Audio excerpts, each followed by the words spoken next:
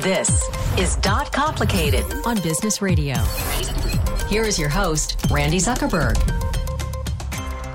Welcome to Dot Complicated. I'm your host, Randi Zuckerberg. This is my favorite hour of the week because I get to spend time with some of the leading minds in this country and abroad and introduce them to all of you right here on SiriusXM, channel 111 Business Radio. Today, we're so lucky to have Marianne Williamson in the studio today with us. Marianne, welcome to Dot Complicated. Thank you. Thank you so much for having me. I'm so excited to talk to you. Marianne is just incredibly accomplished, but we're also doing something really fun. We're also doing something really fun this week. I have a special guest host. It's the first time I've had a special guest host, and I'm absolutely thrilled because not only do I have Marianne, but I actually have Dr. Johnny Han, who is sitting in as co-host today after participating in the American Theater Wing's Charity Buzz auction to be here, which I'm so grateful for. So, Dr. Han, thank you so much for joining today. Thank also. Now, before we kick off, I want to thank everyone who came to join us in Chattanooga, Tennessee live this past weekend. I know some of you who came to Sue's Tech Kitchen. That was my pop-up techie, family-friendly dining experience that was designed to introduce families and children to technology in a fun way. I know many of you actually came up to me at the pop-up and said that you heard about it right here on the SiriusXM show, which was really thrilling to me to meet some of my listeners live, and I really thank you guys. We had over 1,200 families come through Sue's Tech Kitchen. Wow. And it was one of my favorite things was I tried to talk to every girl, every 6 to 12-year-old girl that I could find that was in there and try to encourage her to stick with math and science and technology. But we had great fun. People got to 3D print chocolate, watch a 3D printer make it. They got to build and drive robots. They got to do all sorts of fun things. So I'm hoping that we can tour Sue's Tech Kitchen all around the country in the coming year. All right. Again, if you're just tuning in, you're listening to Dot Complicated. Our show today is featuring Marianne Williamson, who's the acclaimed 11-time author, 4 New York Times #1 bestsellers, which is just an incredible feat. But before we spend the next hour gushing over Marianne, I want to gush about my fabulous co-host, Dr. Han, who is going to join me in asking questions. Dr. Han is the founder of the Global Group, an international venture capital and angel investment company with interests ranging from banking to gaming to telecom. He's also the executive chairman of Gate Ventures, which invests in media and entertainment, focusing primarily on opportunities in the UK and China, and covering everything from e-commerce to media to theater. He's worked as the executive producer of Oliver Stone's biopic W, invested in the Broadway production of Sunset Boulevard starring Glenn Close. A man of many, many talents. He's a philanthropist, a diplomat, and even a recipient of the Medal of Honor from the government of Hong Kong. It's again, thank you for being here. It's wonderful to have a patron of the arts and an accomplished global businessman. I'd love to hear a little bit about your career path and story and how you were able to build a career that incorporated your love of the arts into it as well. My mother used to be a famous actress in Asia, so I think the art side is always in me. I study psychiatry. I got a PhD in psychiatry, and then after my PhD, I moved into banking because I think a lot of the wealthy clients, they need a psychiatrist more than they need a banker. Yes. So if you can do both, then it's value added. I think when you talk to most people in upper management, the higher you go, the more time you spend as a psychiatrist to people. Exactly. Yes. So that was smart of you. You do work in China, in the UK, across the world. How do you find? What are some of the main differences that you see in Western and Eastern markets? I think in China, there's currently a lot of capital wanting to invest overseas, but it takes a long time to build up trust with all the investors and things. And once you have that, and then it's much easier to work with them. And so people are looking for opportunities in the UK, in Europe, in America. So it's a good time for business. It's especially we talk a lot about China on this show and doing business in China, second largest global economy after the U.S. and has been voted the most important market for multinational companies to get into. I'm interested in some of the trends that you're seeing in China that maybe more U.S. businesses who want to work with China should be thinking about. I think all the businesses should have a strategy for China. They the consumer there embrace technology, so the market is there, the money is there, so people want to search for the right technology to be taken to China. And with over 1 billion people, that's a big market. Speaking of big markets, over 1 million people in China visit the theater every year. I actually had no idea that Broadway shows in theater were so successful in China, but the 2016 box office gross in China was over $6 billion. Are numbers like that what led you to invest in the arts and entertainment? Was it out of love and passion or a mixture? I think the theater is very interesting. And, we want to invest in shows in America and the UK and good quality shows. And so once we have that, then we can take some of them back to China. There's a huge demand for it. I heard that you saw Bette Midler in Hello, Dolly. Yes, last night. It was a lovely show. Oh, terrific. Well, again, it's great to have such a supporter of the theater here on the show today. Joining my co-host, global businessman Dr. Johnny Han, and I in studio is Marianne Williamson. She's a global sensation in her own right. She's written 11 books, 4 of which reached the #1 spot on the New York Times bestseller list. Her first book, A Return to Love, spent 39 weeks on the bestseller list and sold over 3 million copies alone. When Marianne went on the Oprah Winfrey Show, more viewer mail came in to praise her work than any other guest that Oprah had seen. Please welcome again to the show, Marianne. Thank you. All right, now that we have the three of us in conversation, I want to start off with a game that I like to play on the show called Like or Dislike. Like. I like that. Or dislike. Hated it. You get nothing. You lose. All right, this is a live show, you guys, so I want to hear what you have to think. If you, these like or dislike topics tend to elicit strong feelings from people, so feel free to tweet me at Randi Zuckerberg or send me a message on Instagram or Facebook, and I'll check them out if I can during the show and give you guys some shout outs. All right, here's how this game works. I picked 3 topics that I've seen come up in the last week or two, and I want to see what you guys think, if you like or dislike it, and why. There's now a dating app just for people who are verified Twitter users. What I mean by verified is you've seen it, the celebrities who have the blue check mark next to their name.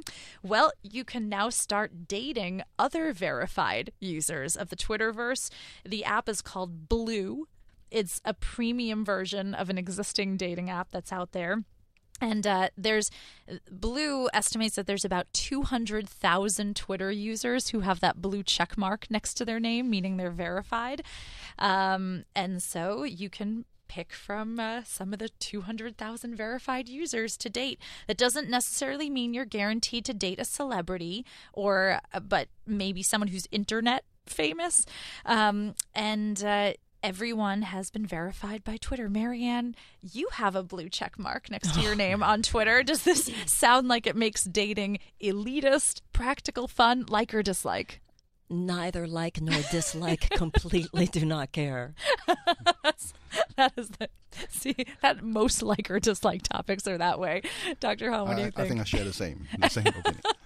Yeah, I also sort of feel like I don't care. The one thing that I have to say that's interesting about it is I think a lot of people are nervous about online dating because what if the person on the other end they get catfished, like that isn't the person who they think they're interacting with.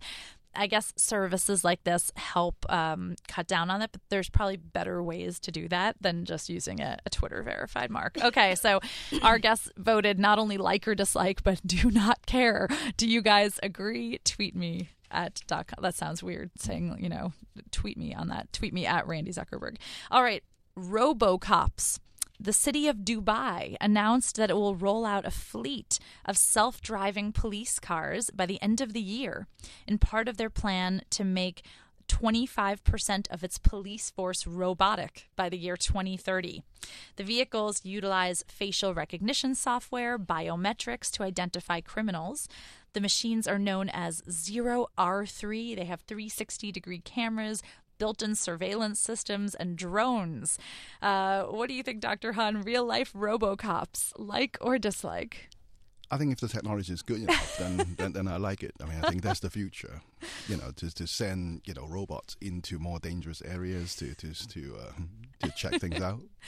Marianne, what do you think? Absolutely do not like. I think that sounds very dangerous and has some terrible possibilities there.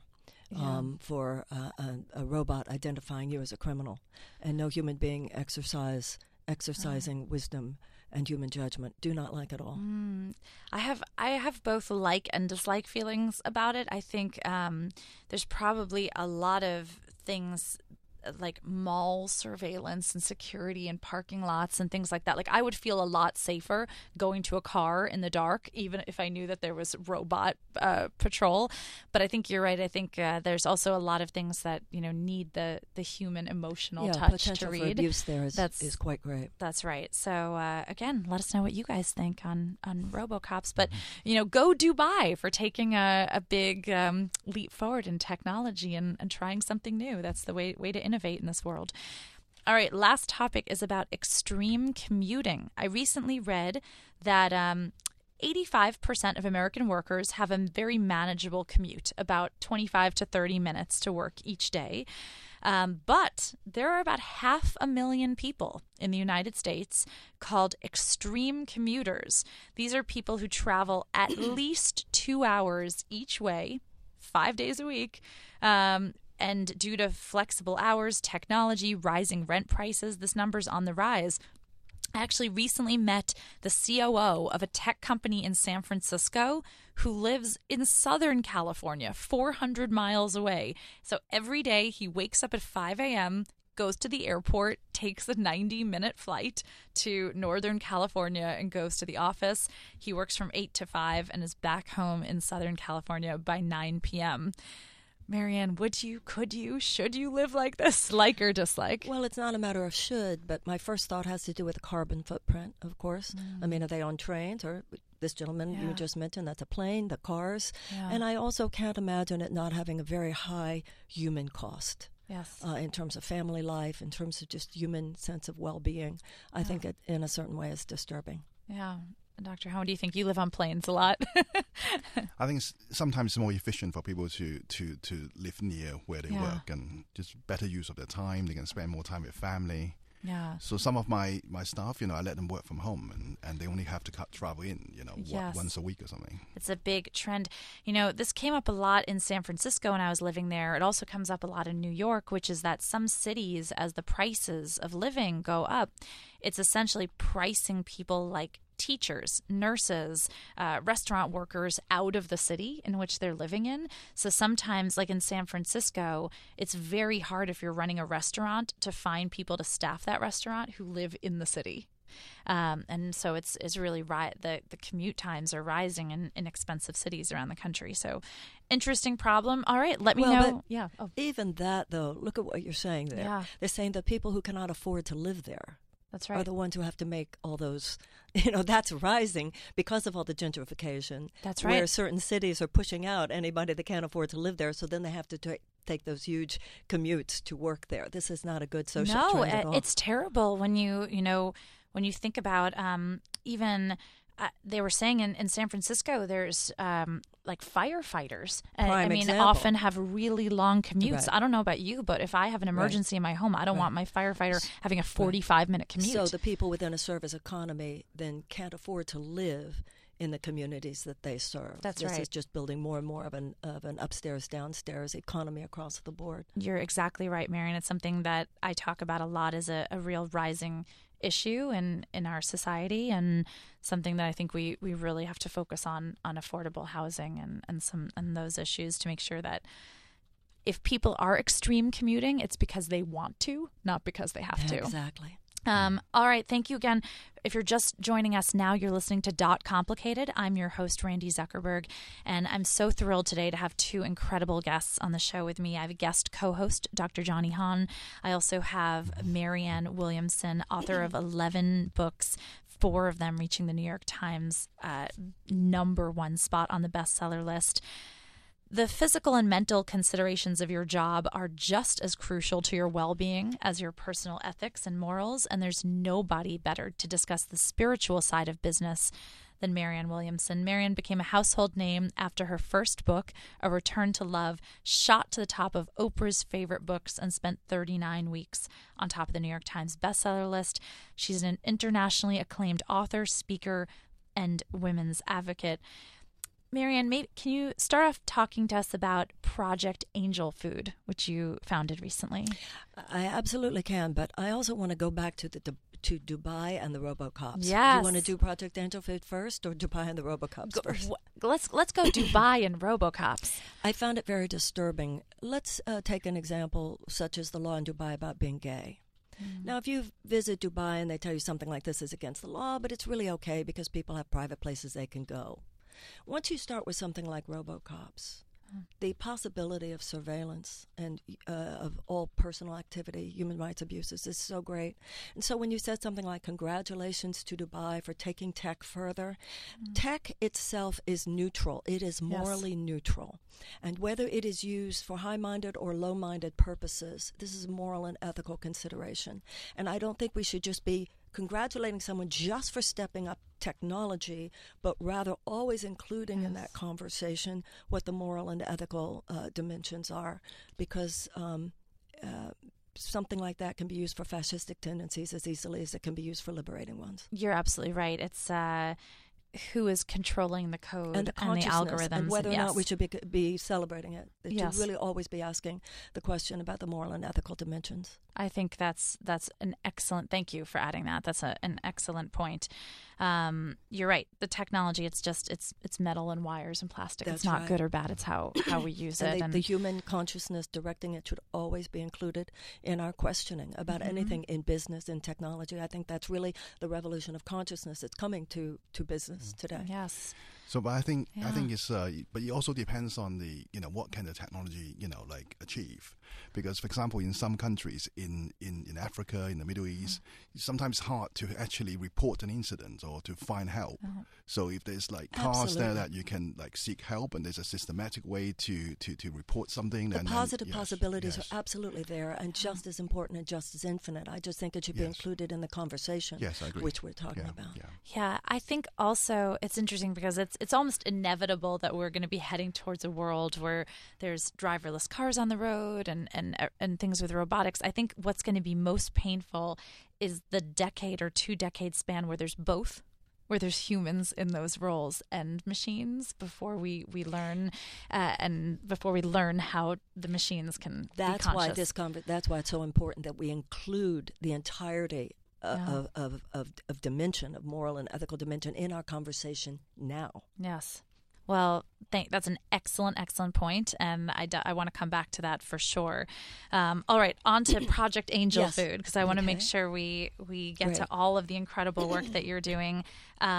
Meals on Wheels program that serves homebound people with AIDS in the Los Angeles area. Talk to me about how you... And it has now served its 10 millionth meal. Wow, congratulations. Thank you. And congratulations to all of the people who have been involved. I'm just one of many. Back in the 1980s, when I first started lecturing on A Course in Miracles, it was at the same time, it turned out to be the same time, when there was this huge explosion, which was the AIDS crisis, and I was living in L.A. at the time. And for those of us who remember it, it was a plague in our midst, which for quite a while could not be addressed adequately, anywhere near adequately, by Western medicine. And it also took quite a while for organized religious institutions to process their own issues around homophobia, et cetera, to really show up for people. So those of us who were involved with spiritual seeking and higher consciousness had sort of more of a direct response to just helping the sufferer in our midst. So it would really, the Project Angel Food grew out of people who were coming together seeking greater love in our lives, seeking greater forgiveness, and provided non-medical support services to people living with life-challenging illnesses. We had started something called the LA Center for Living. There was also a New York Center for Living that we started at that time, where people who had AIDS could come, and they didn't have to be alone. You didn't just sit at home alone all day. You could come to the center. There was food for you. There were masseurs. There were movies to watch and TV shows and support groups. And then one day I walked in and I said, "Where's John?" or "Where's Bob?" or "Where's Dylan?" And they would say, I started to hear, "He's not here today." "Why isn't he here?" "Well, he couldn't get out of bed." "Well, then how's he going to eat?" "Well, I don't know." "Well, we better deliver it to him." And so that's when the Project Angel Food grew out of that larger project, the idea of delivering to homebound people the food. But it came with the realization that the love we were delivering was as important as the food, that the volunteers knew that in many cases you will be the only human being that this person sees all day. The fact that we care will matter as much as the food, that it be nourishing food, that there would be little love notes, that there would be little pictures drawn on the bags, that people really knew that by being the deliverer of this food, you are bringing your love, you're bringing your heart. And I think that human interaction did as much to heal people and prolong their lives as did the food itself. And I'm proud of that consciousness that we all shared at the beginning, because I know it's continued in the work that Project Angel Food does even now. That was back in the 89 and 90. I loved this quote that perhaps you're best known for, this quote from your 1992 bestseller. "Our deepest fear is not that we are inadequate. Our deepest fear is that we are powerful beyond measure. It's our light, not our darkness, that most frightens us." What were you? I mean, it's a beautiful quote. What were you thinking when you wrote it? And that's just a paragraph from my book, A Return to Love, and I have no idea how it got separated out. I have no idea how it got misattributed to Nelson Mandela.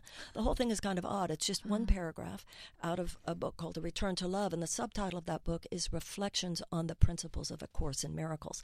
So I can't take personal credit for the gist of that quote, because the idea that we're more afraid of our light than of our darkness is simply a principle in A Course in Miracles.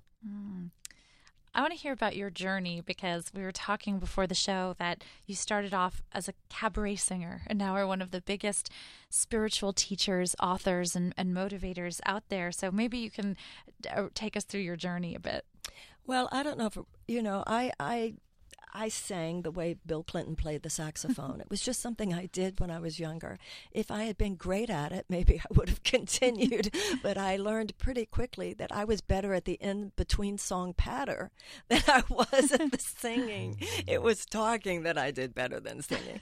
And but that period of my life, short as it was, did contribute to my knowing how to speak on stage. And given what I do now, and came to do after that part of my life, actually it was a great part of the training. I think everything we do in life contributes in ways that we might not know at the time to our being the people and even the professionals that we might be destined to become. Dr. Yes, have you agree? Yes, do you agree with the and have you seen the arts play a role in your business journey also? Yes, I think it all makes sense in the end. Everything makes sense, and you have to do certain things to get to somewhere, and then you eventually find your way. And you don't necessarily know at the time. No. It often does not make any sense while you're in it. Your book, Marianne, The Law of Divine Compensation, takes an in-depth look at the spiritual side of our careers and finances, which I thought was a really powerful topic, starting with the difference between having a job and having a calling. Mm-hmm. What is the difference between the two, and how can someone follow their calling if they're already well into their career? I think what we want is meaning. I think we want to feel that our lives matter. I think we want to feel the dignity of creative effort, rewarding effort. If you have that, money tends to flow. You can't get to that, however, just from making money.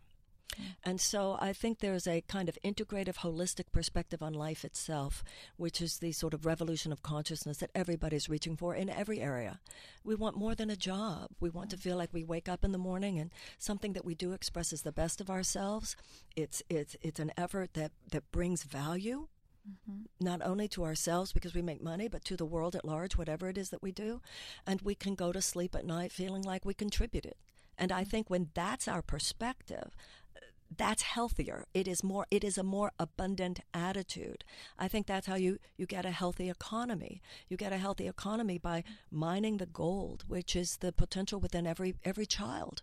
So I think that seeing what's inside us as the generator of wealth creation is a thought that is very powerful in its implications, not only for us in terms of our human happiness, but also in terms of our economy.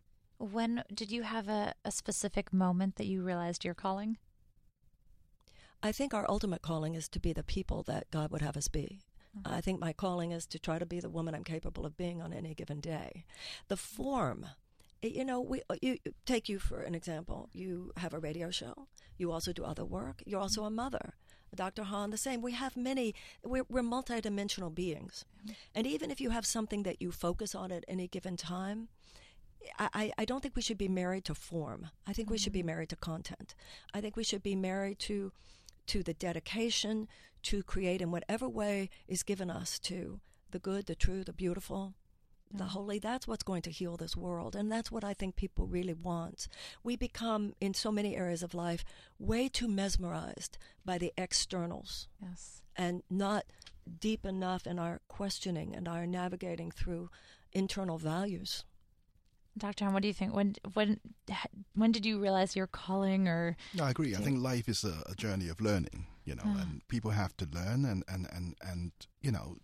for me, I want to learn to be a better person.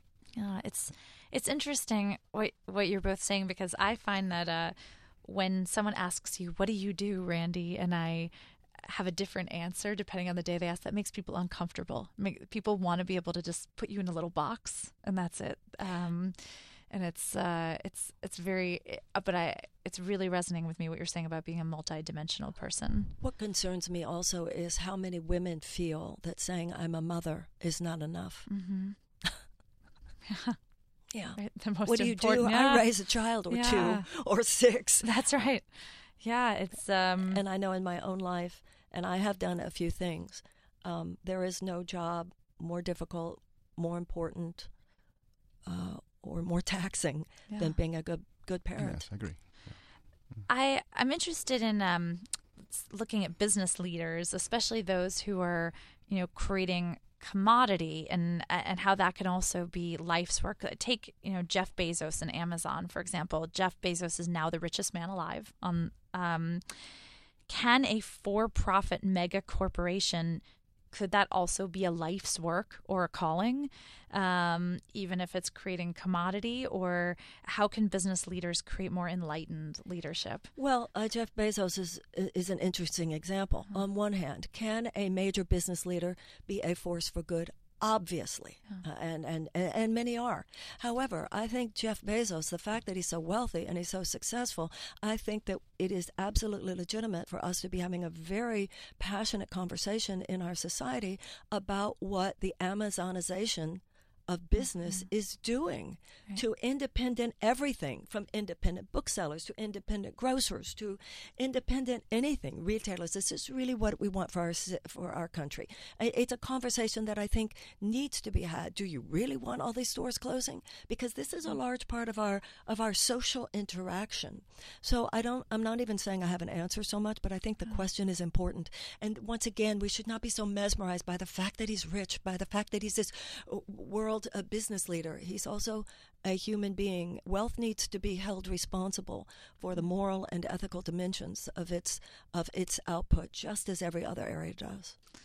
Do you agree, Dr. Hahn? Yes, I agree. And what I want to add is that I think there's a lot of great entrepreneurs in this country that a lot of people are learning from, basically. Wealthy people from Asia. I think they all look at the U.S., the big entrepreneurs here as an example. I think they're doing great things. I think what's important in that for me as an American hearing you is that I hate to see the end of a time when people looked at American society, including American capitalism, not only for our material output, but also for our ethical center. And capitalism divorced from its ethical center is not only not an ultimate contribution, it can be a scourge on the planet. And that, to me, is American entrepreneurial spirit at its best, is not only our spunk, not only our creativity, but also that we see purpose in it. Yes. And that purpose has to do with making the world a better place. Yes. Yeah. Well, I'm very excited to continue this conversation. Don't go anywhere, you guys, because we're going to be back. Marianne has some incredible views on creativity, authenticity, and then also some interesting views on why ideas like specialness and setting intentions can sometimes be detrimental, even if we approach it in a positive way. So again, don't go anywhere. You're listening to Dot Complicated. I'm your host, Randi Zuckerberg, right here on SiriusXM, Channel 111 Business Radio, chatting today with Marianne Williamson with my special guest host, Dr. Johnny Hahn. We'll be right back.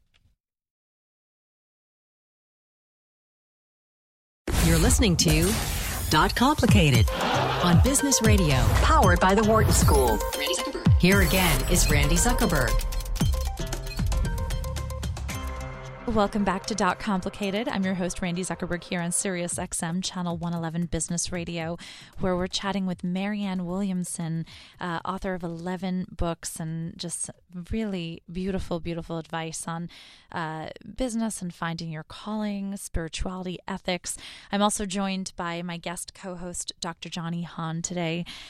Marianne, your latest book, Tears to Triumph, discusses the importance of not avoiding painful moments and moments of failure. I think as a society, we try to, not talk about failing as much as possible, but I think, we learn the most from our failures in the business and entrepreneurial world. What is your advice for those who've experienced major setbacks and roadblocks? Well, I think some of the most powerful people in our society failed before they ultimately succeeded. Mm-hmm. I think strong, powerful people are not those who never fall down. They are those who, when they fall down, get back up. And you're not going to create anything big in life without taking risk. Mm-hmm. I mean, the people who have done the greatest things were considered fools at the time by somebody. And the fact that they went on and they drove forward often includes some setback, some sense of failure. Mm-hmm. And I think our capacity to own the realization that even in the most happy, creative life, there will be sad days, there will be disappointing times, is extremely important, because what's become in vogue recently is to distract ourselves, to numb ourselves, to buffer ourselves from the pain of disappointment. Mm-hmm. But disappointing times are also important times for learning and for growth. If you fell down in your business, let's say, why? What was your part in it? What did you learn from it? Sometimes that's the best business education that we get. This is true in relationships. It's true in anything. Yeah. What was my part in my failure? What do I have to learn from this so that when I go back out there, I will do it better and I will do it differently? Right. But this idea that we have that only, this almost like cheap yellow smiley face, happy, happy, success, success. Right. Sometimes the most successful life is all the time, not just sometimes. The most successful life is a well-lived life. A well-lived life means sometimes going for things a little bit beyond your grasp, a little bit beyond your reach, but that's how you learn to do it better the next time. Yeah. The only failure in life is something you failed to learn from. That's right. Are you seeing the same thing playing out in China and abroad? I think it's very important for entrepreneurs to be able to have to fail, in order to become stronger. It's very important. It's part of the kind of selection process. Mm-hmm. I think one of the great thing about this country is I think people accept that entrepreneurs has to fail a few times before they become successful. Yes. In Europe, it's harder. In Europe, they just want 45-year-old virgin that, clean track record and, to run public companies. I think a lot of the time you need entrepreneurs who have been there, who have been into in the battles. Yeah. Absolutely. I agree 100%. We actually have a caller from Nicole from San Francisco. Hi, Nicole. Hi, Randi. Thank you for taking my call. I listened to your show. Thanks again. And Marianne, I've read a lot of your books and I've seen you speak in LA. The question I have is regarding forgiveness in the workplace. I know one of your main messages is forgiveness, and I'm just wondering how to take that and implement that in the workplace, from everyday sort of transgressions all the way to, there's a wage gap for women and, the way sometimes corporates tend to treat women. I'd love to hear your viewpoint on that. Forgiveness, whether it has to do with individual human interaction or whether it has to do with larger economic and social systems, does not necessarily mean passive acceptance or acquiescence to that which we consider unjust. Forgiveness means that we stand within a ground of ultimate radical goodwill for other people. But from within that place, we can more easily own our yes and own our no, not from a place of anger, but from a place of what is acceptable. I think that if we really make our desire and our intention, as Randi was saying, to be a good employee, to be a good employer, to be a good citizen, then you have the self-respect that gives you a sense that you have the right to say when something is not okay with you. And that's an important thing, both as an employee, as an employer, and as a citizen. And I think we're all working on all those bases all the time. We're asking ourselves how we can, I think a good employer or a good employee is asking, how can I improve my human interaction with this other person, live in greater kindness and forgiveness, but also knowing that there are appropriate psychological and work boundaries. And I think that's true in the society as well. Particularly in a free society, we have the right to say that certain economic policies, whether it has to do with banks, whether it has to do with corporate tax breaks or subsidies, actually increase income inequality, and that's not okay. That doesn't mean I'm not a loving person when I say that. And I think that's really important for women particularly, because sometimes we're afraid to say no. We're afraid that somebody will think we're not a nice girl or whatever. And I think it's important that we know that love does sometimes say no. Just sometimes and often love says yes. Beautiful. And thank you, Nicole. That was a great question. I'm so glad that you could call into the show today. Thank you so much for joining us. Great. Thank you.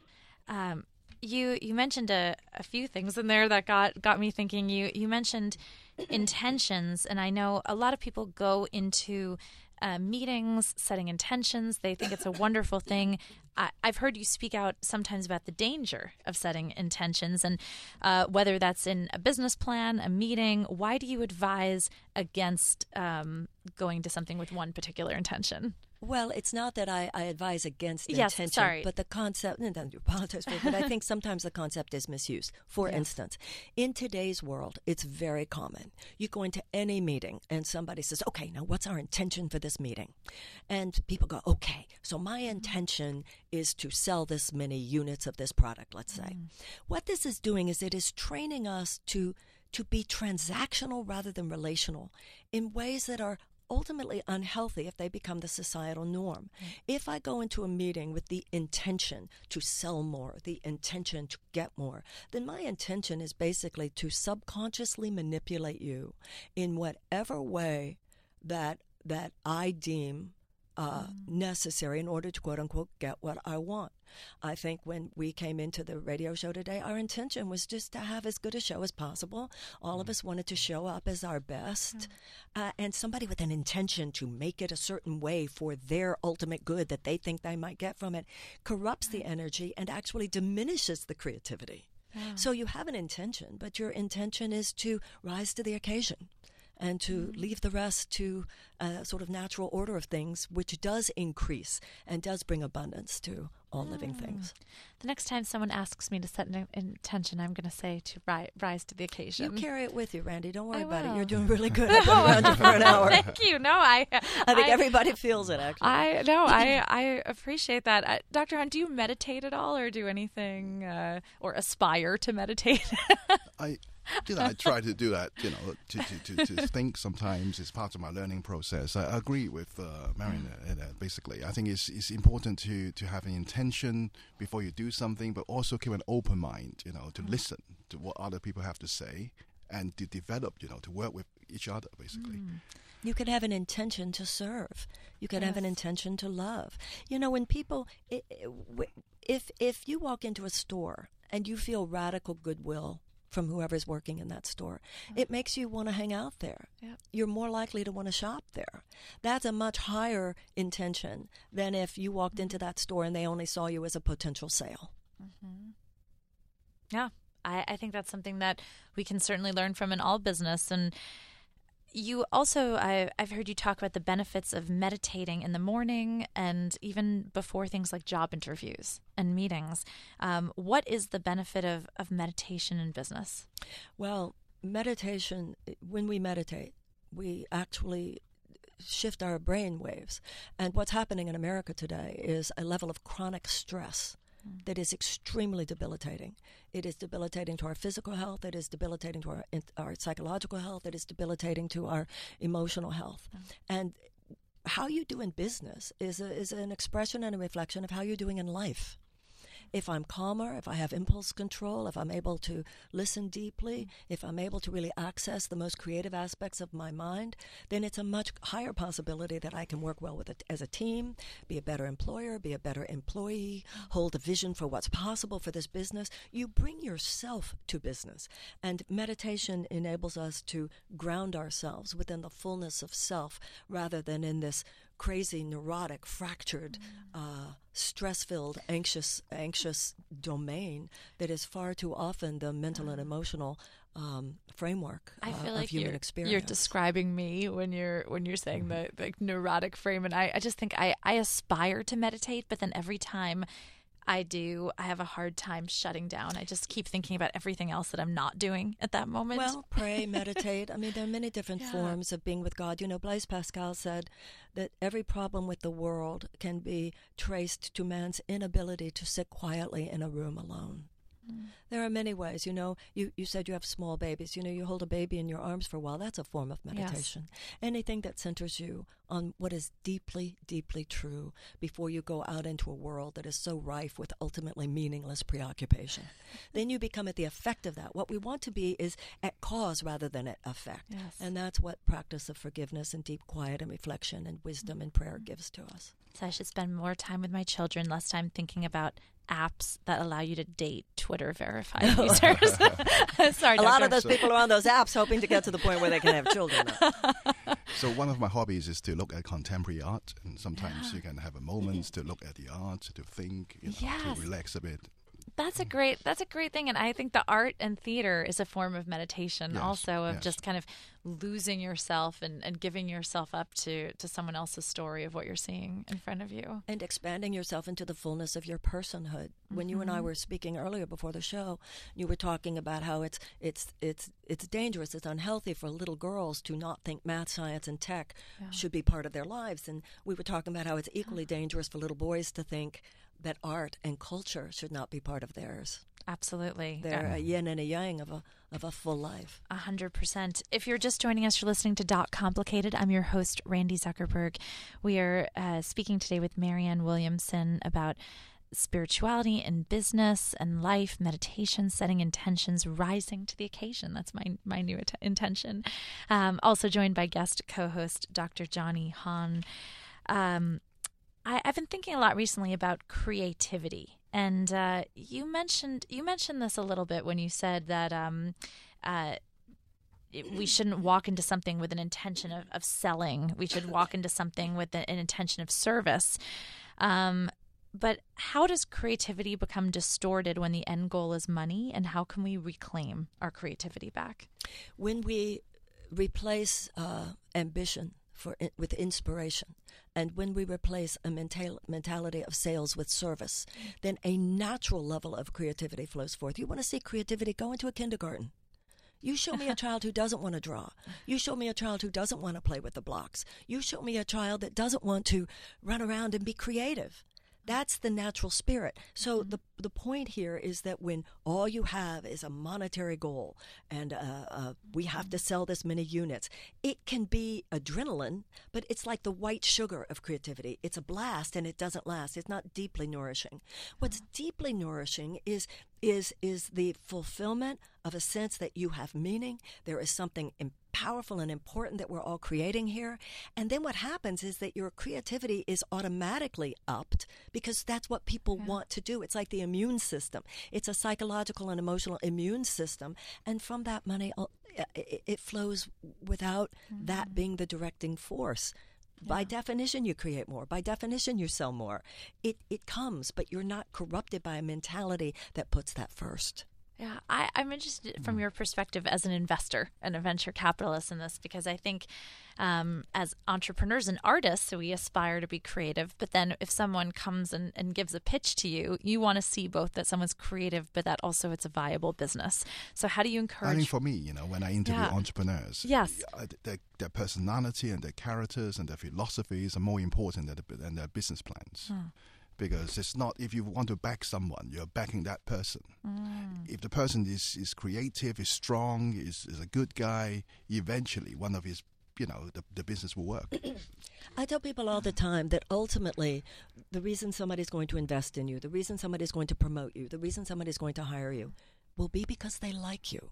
There will always be somebody with a resume as good as yours. There will always be somebody with a business plan as good as yours. There will always be someone with a pitch as good as yours. But people who really know, including people who really know where money comes from and how to make it, are taking in who you are, are taking it in and have that edge of, you know what, there's just something about them, I'm going to go with them. Of course, you have to have the minimum in terms of the business plan or whatever. But ultimately, and I'm sure that Dr. Han, from what you just said, you agree with this, you've got 3 people in front of you. They all have a good enough business plan. There's that extra dimension, that added dimension that makes you feel I'm going with them or not. Yes, it's the person himself. Yes. Yeah, because if you're investing in someone, you're partnering with them. And that's the point. You're investing in the person, not just in the business. You're investing in the person who's going to drive the business and create the business. Yes. That's right. It's people say not to discuss religion and politics at the dinner table. That so leaves me out of dinner. I know. And I feel like, especially in this country, it's becoming a more dangerous topic by the second. Yet in business, you often have to get comfortable having difficult conversations with people. You can't just tiptoe around delicate situations all the time. You have to. So how do you go into a difficult conversation with compassion? And how do you, how do you manage conversations around things like religion and politics and in business also? You have to be able to honorably and respectfully know how to argue and debate. This is true in a marriage or an intimate relationship. It's true in a business. And also it's true in a healthy political environment and atmosphere. The idea of the realization nobody has a monopoly on truth, that's particularly important in business.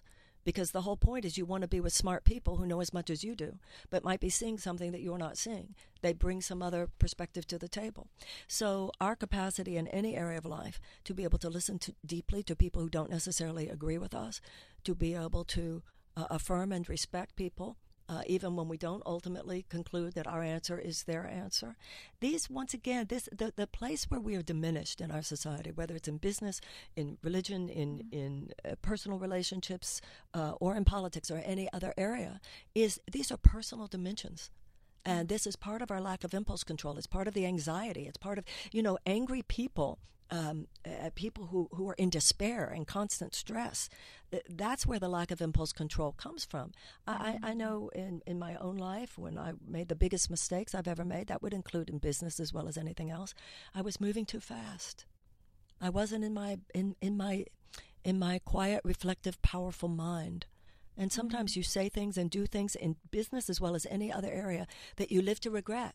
And you play over in your mind, if only I hadn't said this, if only I hadn't done that, if I had taken the weekend to think about it, if I hadn't given my answer at the meeting, if I think of one business experience of mine where a tremendous opportunity, including a tremendous financial opportunity, was lost. I've thought so many times, if only I had said, could I take a couple of days to think about this? So the ability to live deeply and reflectively is as much a winner's edge in business as in any area of life. I love that. All right, we're in, sadly, the final few moments of our show. It flew by so fast. And Dr. Han, I know you had a few questions for Marianne also. Thanks. So what was it like running for Congress, and will you do it again? It was brutal, and it was exhilarating. I ended the experience with intact hope about what's possible through the political system. I don't see myself running for Congress again, but I certainly have not lost any of my passion around those issues. I am, if anything, given the situation in America today, even more passionate. I don't know what form my desire to be a good citizen will take, but this is not an area we can afford to ignore at this time, and I'm not ignoring it. I don't know any thinking person who is. I would vote for you for anything. Oh, thank you. And what else would you like to accomplish, that you haven't yet? What is the next? Well, I think my most important accomplishment, not that it was my accomplishment alone, but my most important achievement, I suppose, is that I have raised a child who is now a young woman who I know is a contributor and is happy. So that was the quote-unquote achievement I was most concerned with. I want what everybody I know wants. We want to be the people that the God of our understanding would have us be, whatever that means to us, and to be part of the healing of this world. We are like, the entire human race is like passengers on the Titanic. We are headed for the iceberg. It could be biochemical. It could be a weather catastrophe. It could be nuclear. We must turn this ship around. And business has a part to play. Politics has a part to play. Human relationships has a part to play.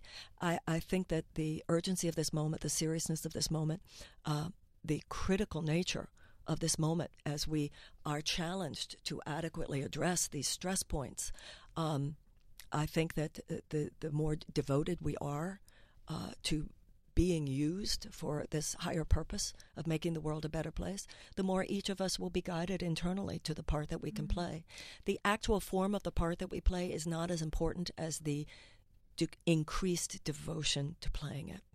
Marianne, where can people find more information about you or engage with some of your seminars, like the Spirit of Business and Creating a Career That Matters? Marianne.com. That shows how early that shows how old I am. That I got Marianne.com. Oh, that's fantastic. Or how successful you are. Well, it's early. MARIANNE. So what happens during your seminars, and where can people sign up? up? Well, I lecture every Tuesday night here in Los Angeles at Marble Collegiate Church, and they're live streamed. And they're live streamed for free, and people can register, and then the link is available for 72 hours. And also I do online classes. I do, including, I have one called Creating a Career That Matters, and I've written books, and if people go to the website, they can see all the various ways. I've been at this for a long time, so there are quite a few books and online classes, and I travel and I speak in different places. Well, it's fantastic. I know I'm about to head out on a vacation for a little while, so now I know what reading material I'm going to bring with me. Thank you. I'm really thrilled to read some more of your work. Dr. Han, where can people learn more about your work and see some of your shows that you have on right now? I got a website as well, johnnyhan.com. So.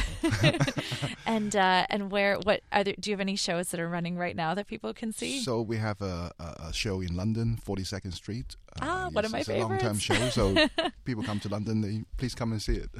Wow, that's one of my all-time favorite shows. I was actually telling Dr. Han before the show that my AOL screen name back in the 90s was Peggy 42nd Street, because I got the lead role in 42nd Street in my high school. So I feel like there's the opening number when the curtain goes up and you see the tap dancing feet. Like I would be the person weeping when I saw that. It just had. Come to London, please come on stage and dance. Wow, amazing! Oh my gosh, I'm like, be careful what you wish for, Dr. Han. That's amazing.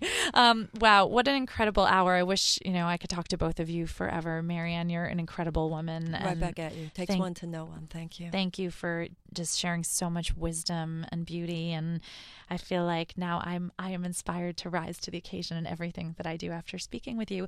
Thank you, everyone, for joining us on Complicated. This hour is the reason. That's the reason I do this show here on SiriusXM Channel 111 Business Radio. Join me every week, same time, same place. See you soon.